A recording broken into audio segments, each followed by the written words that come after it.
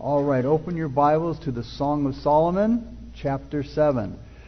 The Song of Solomon, chapter 7. And there could be various titles. The one in my own Bible, it says Expressions of Praise.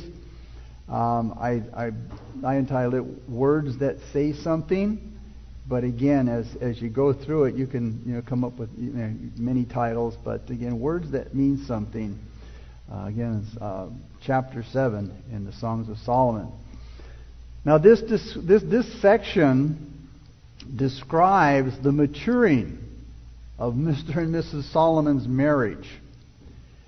It speaks of the growth in their love to each other, and it's shown in two ways. First of all, the descriptions in these verses are much bolder. That is, they're much more intimate than the descriptions that the lover used on their wedding night in chapter 4, verses 1 through 11. Such growth in sexual freedom is a normal part of a healthy, maturing marriage. And secondly, the closing nature of the exhortation in chapter 7, verse 10 also speaks of this maturing. Now, in marriage, many times there are a lot of complaints about intimacy. They're very common in marriage, and especially in marriage counseling. Men complain there's not enough intimacy, and the women complain it's not exciting enough. Once again, we're back in the intimacy of Mr. and Mrs. Solomon's bedroom, the holy of holies for a husband and wife, where they can experience each other, in the freedom that God has given them in marriage. We were there the first time on their honeymoon night in chapter 4. And now here we are again in chapter 7. And this chapter creatively, imaginatively describes their lovemaking, but in very clear words. And when you compare both of their sexual encounters, if you will, in chapter 4 and then here in chapter 7, you can see that their sexual time together, their sexual intimacy isn't lacking, nor is it dull. It's alive, it's passionate, it's getting better, and it's growing in maturity, which should happen, in a biblical marriage. And like a lot of other subjects, there are a lot of books that discuss sexual problems in marriage. But none of them can give better counsel than you find in the book here in the Song of Solomon. It's a guidebook on sex that beats all worldly viewpoints on how a man and a woman, should come together in their intimate time. Why? Because it's God's own viewpoint. Therefore, it's holy. It's right. And in many marriages, time seems to slowly but surely wear away. Communication, affection, sensitivity, excitement, thoughtfulness, spontaneity that results in the death of intimacy. You can recognize these couples many times when you go out and like at dinner. They often sit there quietly. They're staring into space, not much interaction. And many marriages, they start off on fire, passionately. And then just as often they fizzle out, kind of like a 4th of July sparkler. And they become nothing more than roommates. But that doesn't have to happen. You don't have to lose the romance. But still, the fiery passion and all displays of tender giving seem to disappear. And then we just accept that as normal. And we fall for the worldly view that it is normal. That's just the way it is. But you see, that's not the way it has to be. And I remember back in 1973, before I had married Kathy, we were engaged and we were going to get married. And, I remember telling one of the guys that I worked with, an older man, I told him, hey, I'm going to get married. And I expect, oh, congratulations, I'm glad to hear that. And, best wishes. He goes, why do you want to do that? And it stunned me. And before I could even answer, he says, it gets old real fast. I wasn't quite sure what he meant by it. But nonetheless, I could see he was very negative about marriage. And he was on his second marriage, and that later on I can understand why. But marriage is what you make of it. Some couples stay married, and I've heard this over the years, and especially when I did more marriage counseling, that they're staying married for the convenience of it. Oh, I'm too old now to be on my own. Or, for some of the younger folks, couples, I'm in it for the kids. And as soon as they're grown up and they're gone, so am I. And they just bite the bullet and go on. And some couples pour their whole lives into their family, into their children, which that's fine. But again, it's also important that you keep that relationship, that's the main focus. And instead of focusing attention on each other, they made their focus something else. And when the kids are gone and it's just the two of them, it's like living with a stranger. And they lost the basic meaning of what it meant to be companions. Again, instead of focusing their attention on each other, they made their focus something else. They stopped turning to each other, and they turned to other things. They just didn't bother to keep the fire burning, and then until it finally went out. Now, does marriage have to deteriorate to such a sad situation? No. God has a much different desire for marriage. In His plan, the romance is to continue all through the marriage. It actually builds and grows into an exciting, loving, and passionate marriage that's even more wonderful in the later years than in the beginning. In 1 Thessalonians 3:12, Paul said this, "May the Lord make your love for one another and for all people grow more and more." And I'm reading that from the Good News translation. May the Lord make your love for one another and for all people grow more and more. A marriage that cools off and grows cold and stale isn't biblical. When somebody says that's just the way it is, that's a worldly outlook. And it doesn't matter who says it. But don't believe it and fight against it. Solomon and his wife seem to have found the secret of how to keep the romance alive.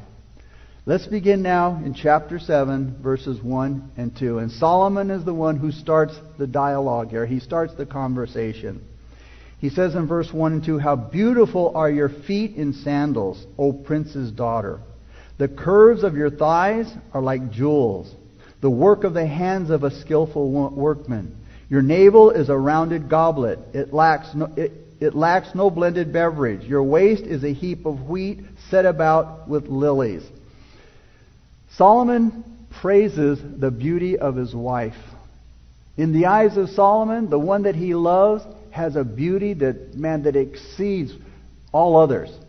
It far exceeds what others might see.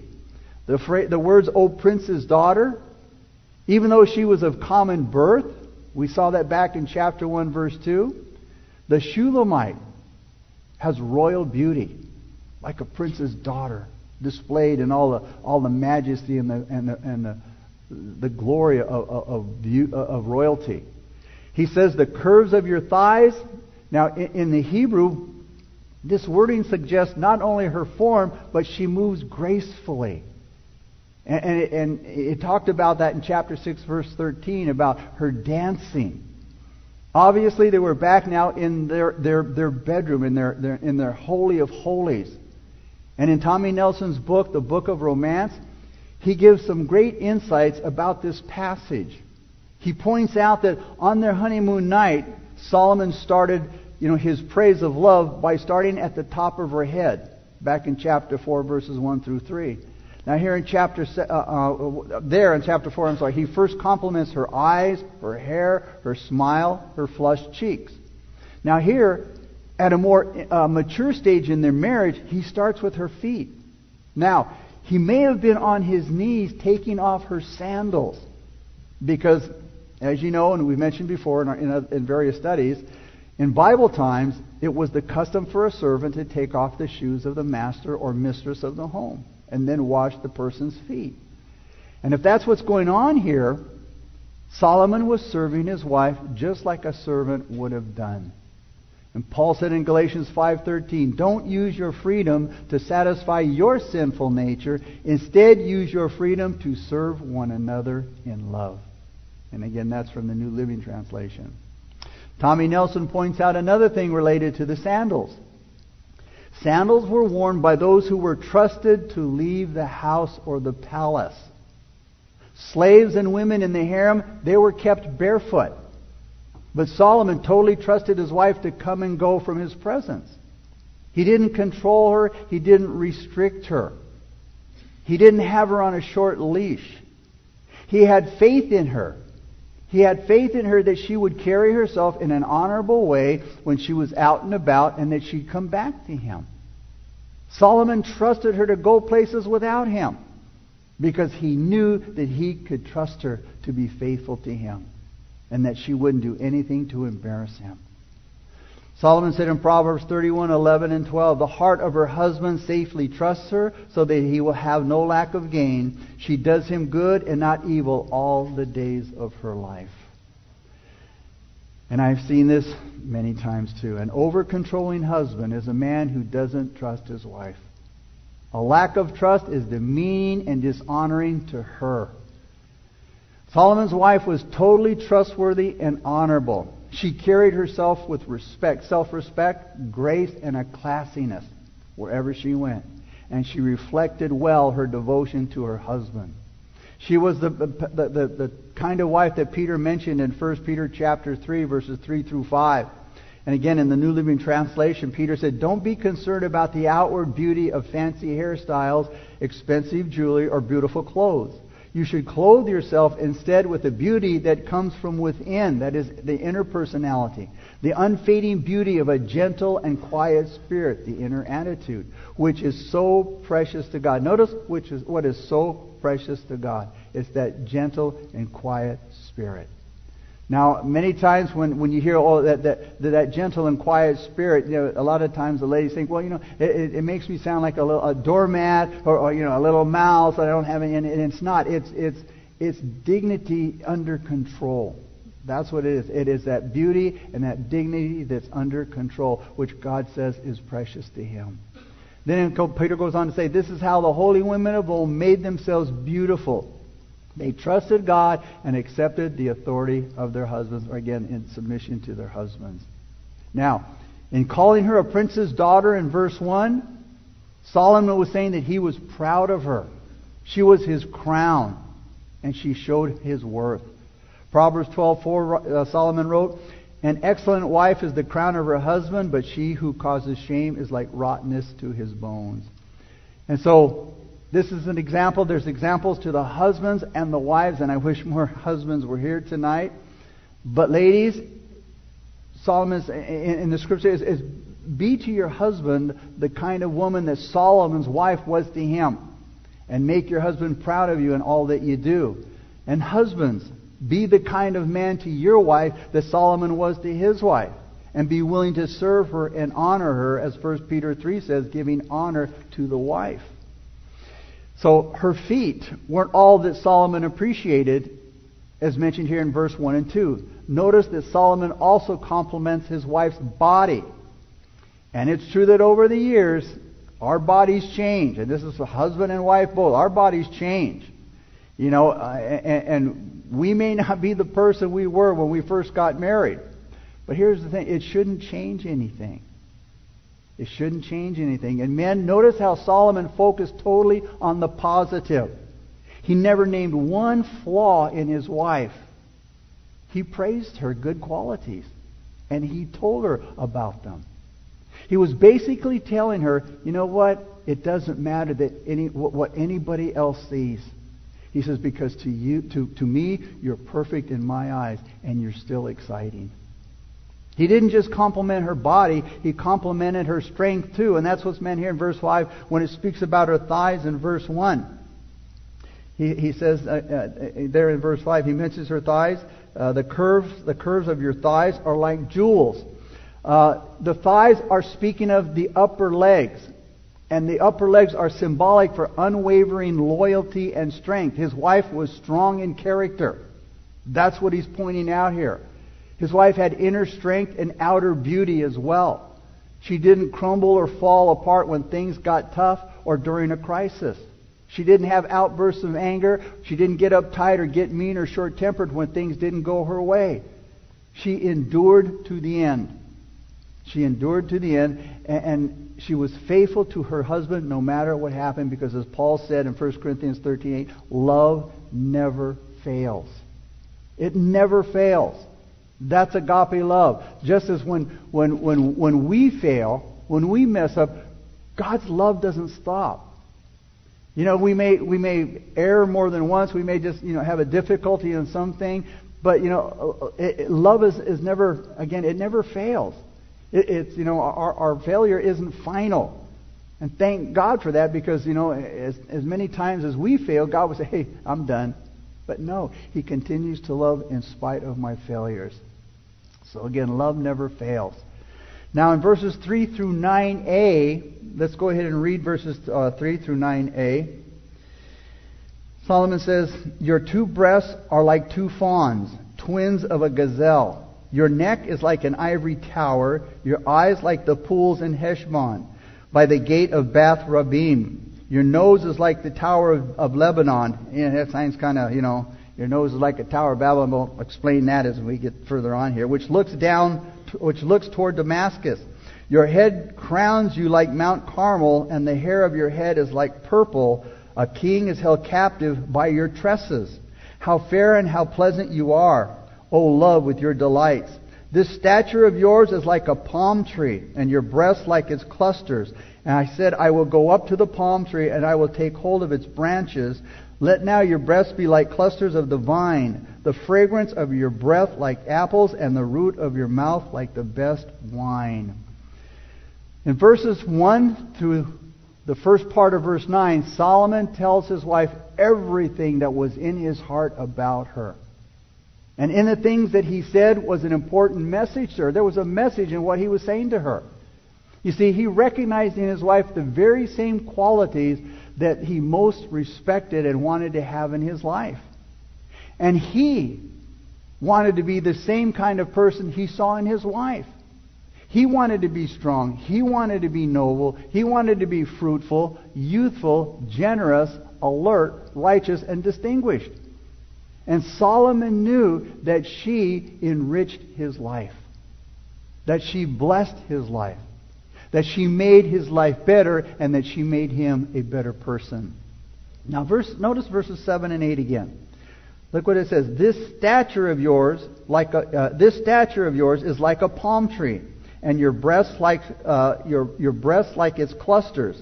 I said, I will go up to the palm tree, and I will take hold of its branches. Now let your breasts be like clusters of the vine, the fragrance of your breath like apples. Verses 7 through 8 is a sexual image that's based on the pollination of palm trees. When he says, I will go up to the trees, it's talking about climbing up to the top of the palm tree. To fertilize a female palm tree, the gardener climbs the male tree and he takes some of its flowers. And then he climbs the female tree and he ties the pollen-bearing flowers among its branches. Now look at the second part of verse 9. And now the Shulamite, Solomon's wife, responds to what he has just said in verses 1 through 9a. Notice what she says. She says, the wine goes down smoothly for my beloved, moving gently the lips of sleepers. Here the Shulamite gives her romantic response to what Solomon had just said to her. It gives the picture of two people overcome by wine, but not in a drunken state, but the wine of passion and love. In other words, the romance is still alive. Verse 10. She says, I am my beloved's, and his desire is toward me. The word desire is used 3 times in the Bible. Here it clearly means sexual longing. That is, she was glad that her husband was still attracted to her and that he still wanted her, even though they've been married for a while now. And this is what keeps the romance alive. Because he's still in love with her. And he's told her that he is. And he treats her like he's in love with her. And he still wants to be with her. He's still attracted to her. Notice she's responding to this. Look at now at verses 11 through 12a. She says, "Come, my beloved, let us go forth to the field. Let us lodge in the villages. Let us get up early to the vineyards. Let us see if the vine has budded." She was familiar with the surroundings, but especially the vineyards. She says, "Come on, honey, let's go spend some time together." She says, "Wherever you go, I'm going. I want to be with you wherever you go and whatever you do." He said their love life was so alive. She still wanted to be with her husband more than she wanted to be with anybody else or anywhere else. She loved being with him. Because being with him, you see, wasn't a boring thing. It wasn't a burden to her. It was a joy to be with her husband. And she was willing to go where he wanted to go and to work by his side wherever she could. She wanted to be involved in whatever he was doing wherever possible. Now the second part of verse 12 through 13.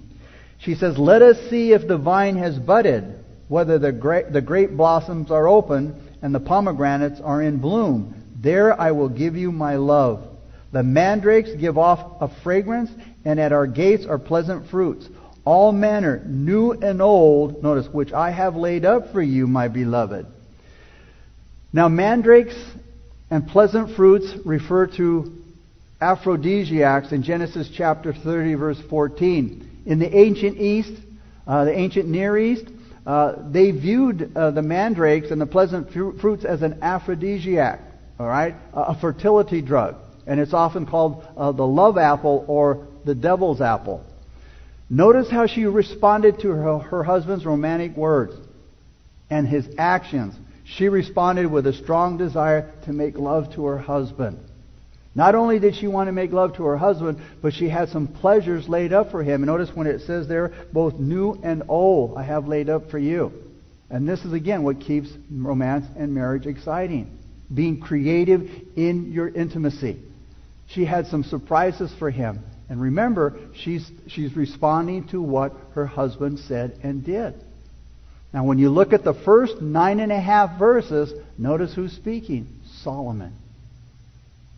9.5 verses, Solomon is the one speaking. He's initiating. The last 4.5 verses are his wife responding to him, again, to the things that he said to her. And again, this is a lesson for us men to learn from Solomon. To tell your wife how important she is, how beautiful she is, how important she is in your eyes, and serve her like Solomon did, symbolized by the removing of her sandals. And then ladies, learn from the lesson from Solomon's wife, to be creative in that intimate time. And to not let that intimate time, that holy time, become boring, and for it to be creative, so that both partners know what the other enjoys, so bless each other. That's what we see here in Solomon and his wife. And guys, we are to take the lead, as we see Solomon doing in the romance.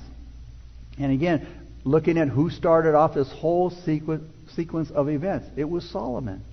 And over the years, I'd hear one of that complaint several times that, well, my husband's not romantic. And the guy was, I'm just not that kind of guy. Well, there had to be something romantic. You had some potential, or she wouldn't have married you. And not to use the excuse, well, that's not me. That's just not the way I am. And it's amazing how quick guys can get romantic when their wife leaves, when they've left them. Flowers, cards, gifts, invitations to go here and there. All of a sudden they become very creative, very romantic, but unfortunately sometimes it's too late. We have to watch and we have to listen. We have to learn. And we can learn and we can grow in our ability to be romantic. 1 Peter said in chapter 3:7, he said, "Husbands, dwell with your wives with understanding." The word understanding means knowing all about her. What makes her tick, what she likes, what she doesn't like. And then to live with her based upon that understanding. And it's being spontaneous. It's being creative. And again, if you want creativity in those intimate times, you have to be creative before the intimate times. Again, setting time aside to go out and to do things, and not just on maybe those special days of the year. Again, when you live in with her with understanding, it's knowing her favorite places that she likes to go, the things that she likes to do. And when you do that, you'll be doing yourself a favor and your children as well. Because you'll give your children an example and a foundation of how important the marriage relationship is. And your children will be blessed and they'll thank you for it. Romance dies when one or both partners become so hurt and disheartened and disappointed with a spouse that they become hard-hearted. Sin and harsh treatment that aren't repented of will cause the wounds of sin to remove all feeling. And we're going to talk about feeling. Romance dies when a person focuses on just the outer beauty rather than the inner beauty. Like I said, in time, that outer beauty fades. Isaiah said in chapter 40, verse 7, the flower fades. And what he means by that is and it was relating to the flower fades, but the Word of God abides forever. But, when flowers bloom, they're beautiful. But they don't last long, do they? The beauty of that flower fades. With the heat, the wind, whatever the element might be, sooner or later that flower fades. I mean, you can exercise, you can eat right, you can have all the plastic surgery and facelifts, tummy tucks, whatever, but gravity's going to take its effect. Time's going to have its effect on us. It's merciless. It's going to have its own way. Romance dies when couples forget how priceless their spouses are. Proverbs 18:22 says, he who finds a wife finds a good thing and obtains favor from the Lord. So often we just take each other for granted. And we forget just how special they are to us. And for romance to grow, you need a plan.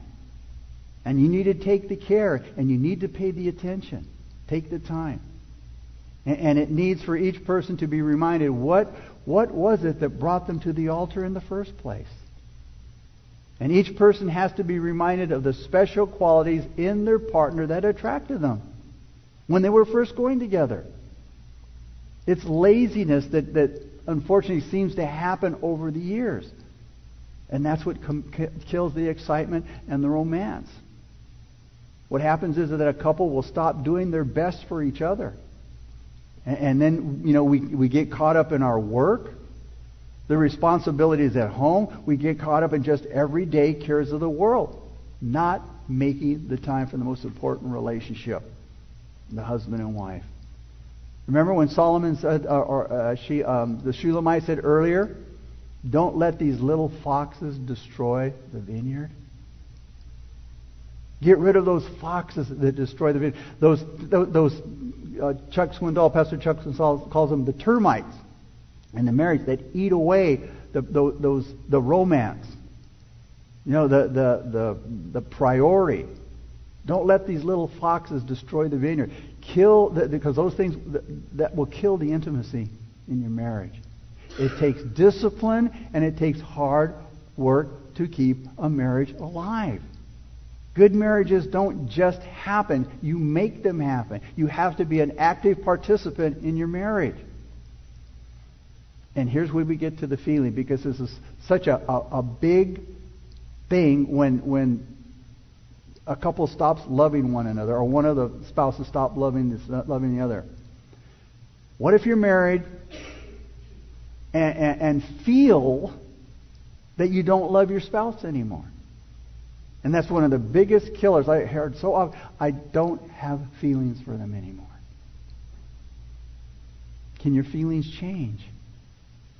Is that possible? Is there any hope of finding that sexual fulfillment with your spouse? There is. But here's the thing. Do you love God enough to do what you have to do to revive your love and intimacy? Way too many couples come to that place of saying, we don't love each other anymore. And when they get to that painful place, they just take it for granted it's over. Like the song goes, you've lost that loving feeling. But you're depending upon a feeling. Feelings are all over the place, man. You can feel great one day and down the other, and there's nothing that within that 24-hour period that's caused you to feel that way. They fluctuate. We're emotional people. But way too many couples come to that place of saying, we don't love each other anymore. And when they get to that place, they figure it's over. You know what this attitude says about them? When they say, that it's over? It shows that the couple has made a mistake by putting their confidence in the world's idea of love. Well, if you don't have, and I've heard it too, if you don't have any feelings for the person, the best thing to do is to break up, divorce.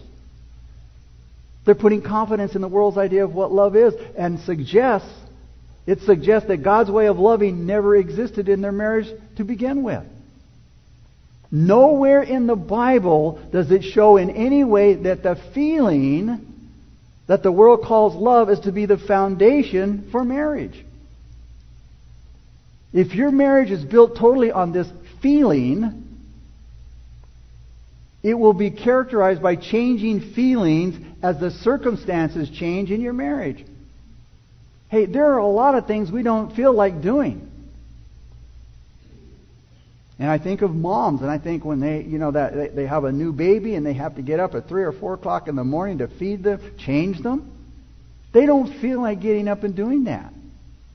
But they do it. Why? That's what's best for the child. Hey, how many of us, when I used to work, how many of us didn't want to get up on Monday morning and go to work? Or Friday. We wanted a long weekend. But we did. Why? That paycheck's going to reflect. I didn't want to go in that day or 2 days. We do it because it's what's best for us. And we know if we continue to practice that kind of a thing, we don't go to work because we don't feel like it, you're not going to have a job much longer. We do so many things based on feeling, but we do a lot of things, or don't do a lot of things based on feeling, because we know it's not going to be good for me. It's the same in your marriage relationship. Sometimes it's so hard to do some things, but we know it's best that we do them, and that's the working part. That's the working through. It's easy to walk out. It's hard to work out.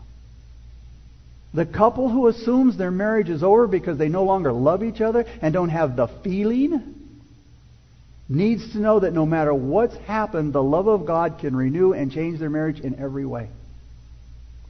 Renewal of love, here's the thing for renewing love, okay? It takes place in the will, action, feeling. Will, action, feeling. It's in that order. Notice feeling is last. Feeling comes last because the feeling of love isn't the most important part of the marriage. Agape love, based on an unchanging commitment to the other person, is the most important. A psychiatrist, M. Scott Peck, calls commitment the foundation, the bedrock of any genuinely loving relationship. Renewal of love starts in your mind. When you make the decision to choose to love your spouse no matter what, and never stop loving. You see, you don't lose the loving feeling. You stop loving. And your loss of love is a result of wanting to receive rather than wanting to give. And what does the Bible say? God so loved the world that He gave. No greater love does a man have than laying down his life, giving his life. Paul said in Ephesians 5:23 through 25 that Jesus gave His life for the church. Love is giving. It's giving.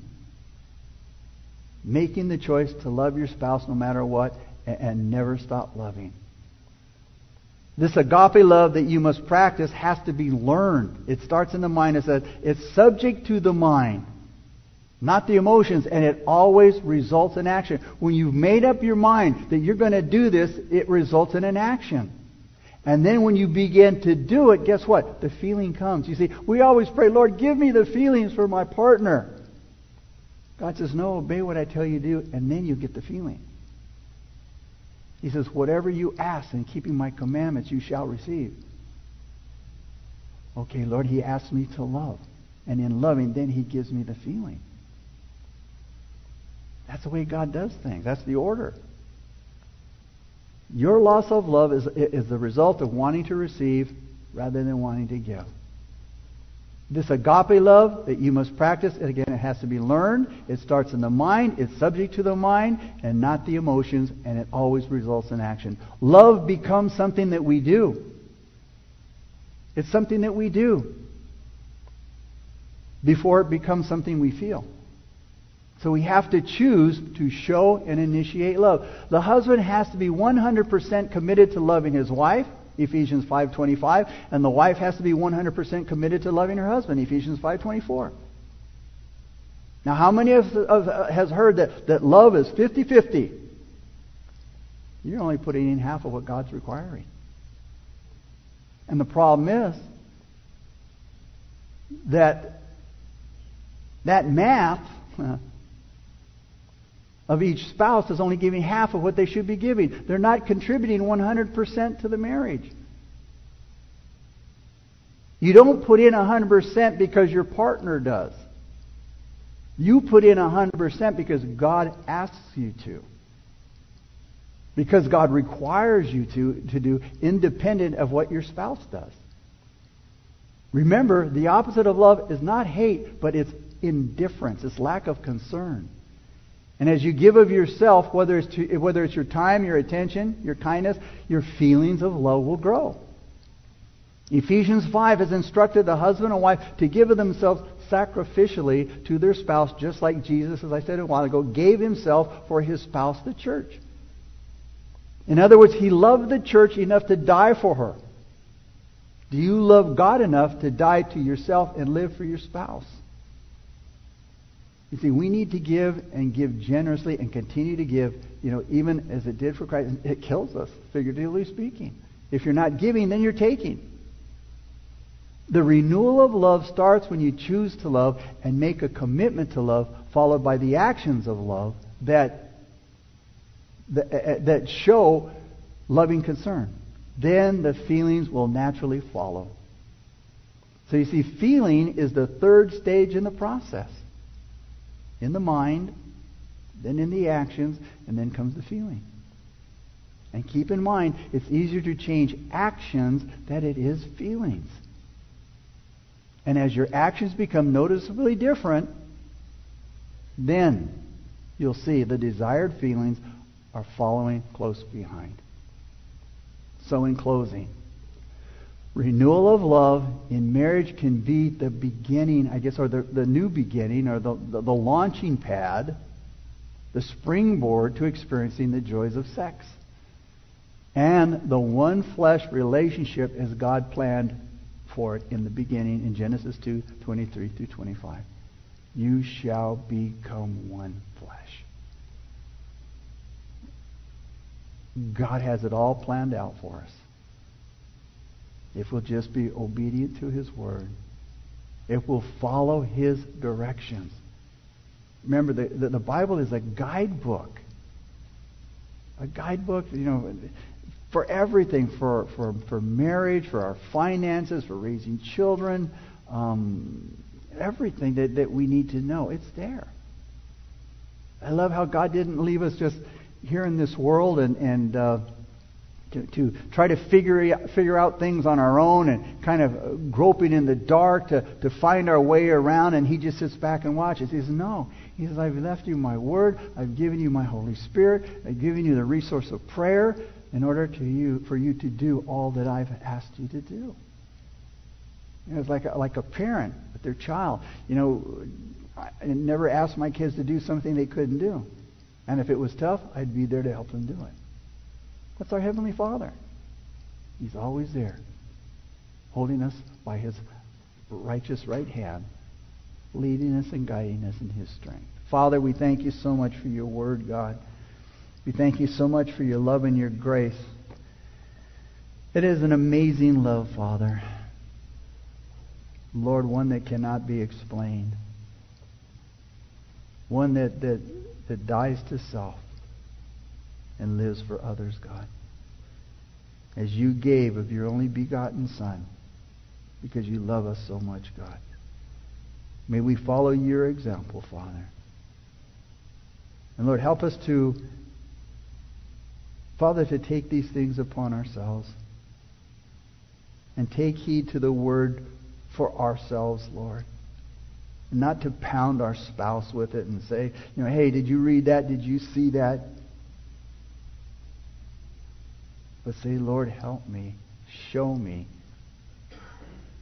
As the psalmist says, show me those things that are displeasing to you, God. And help me to do your will, God. That it might glorify you and be for my good. Thank you, Lord. In Jesus' name we pray. Amen.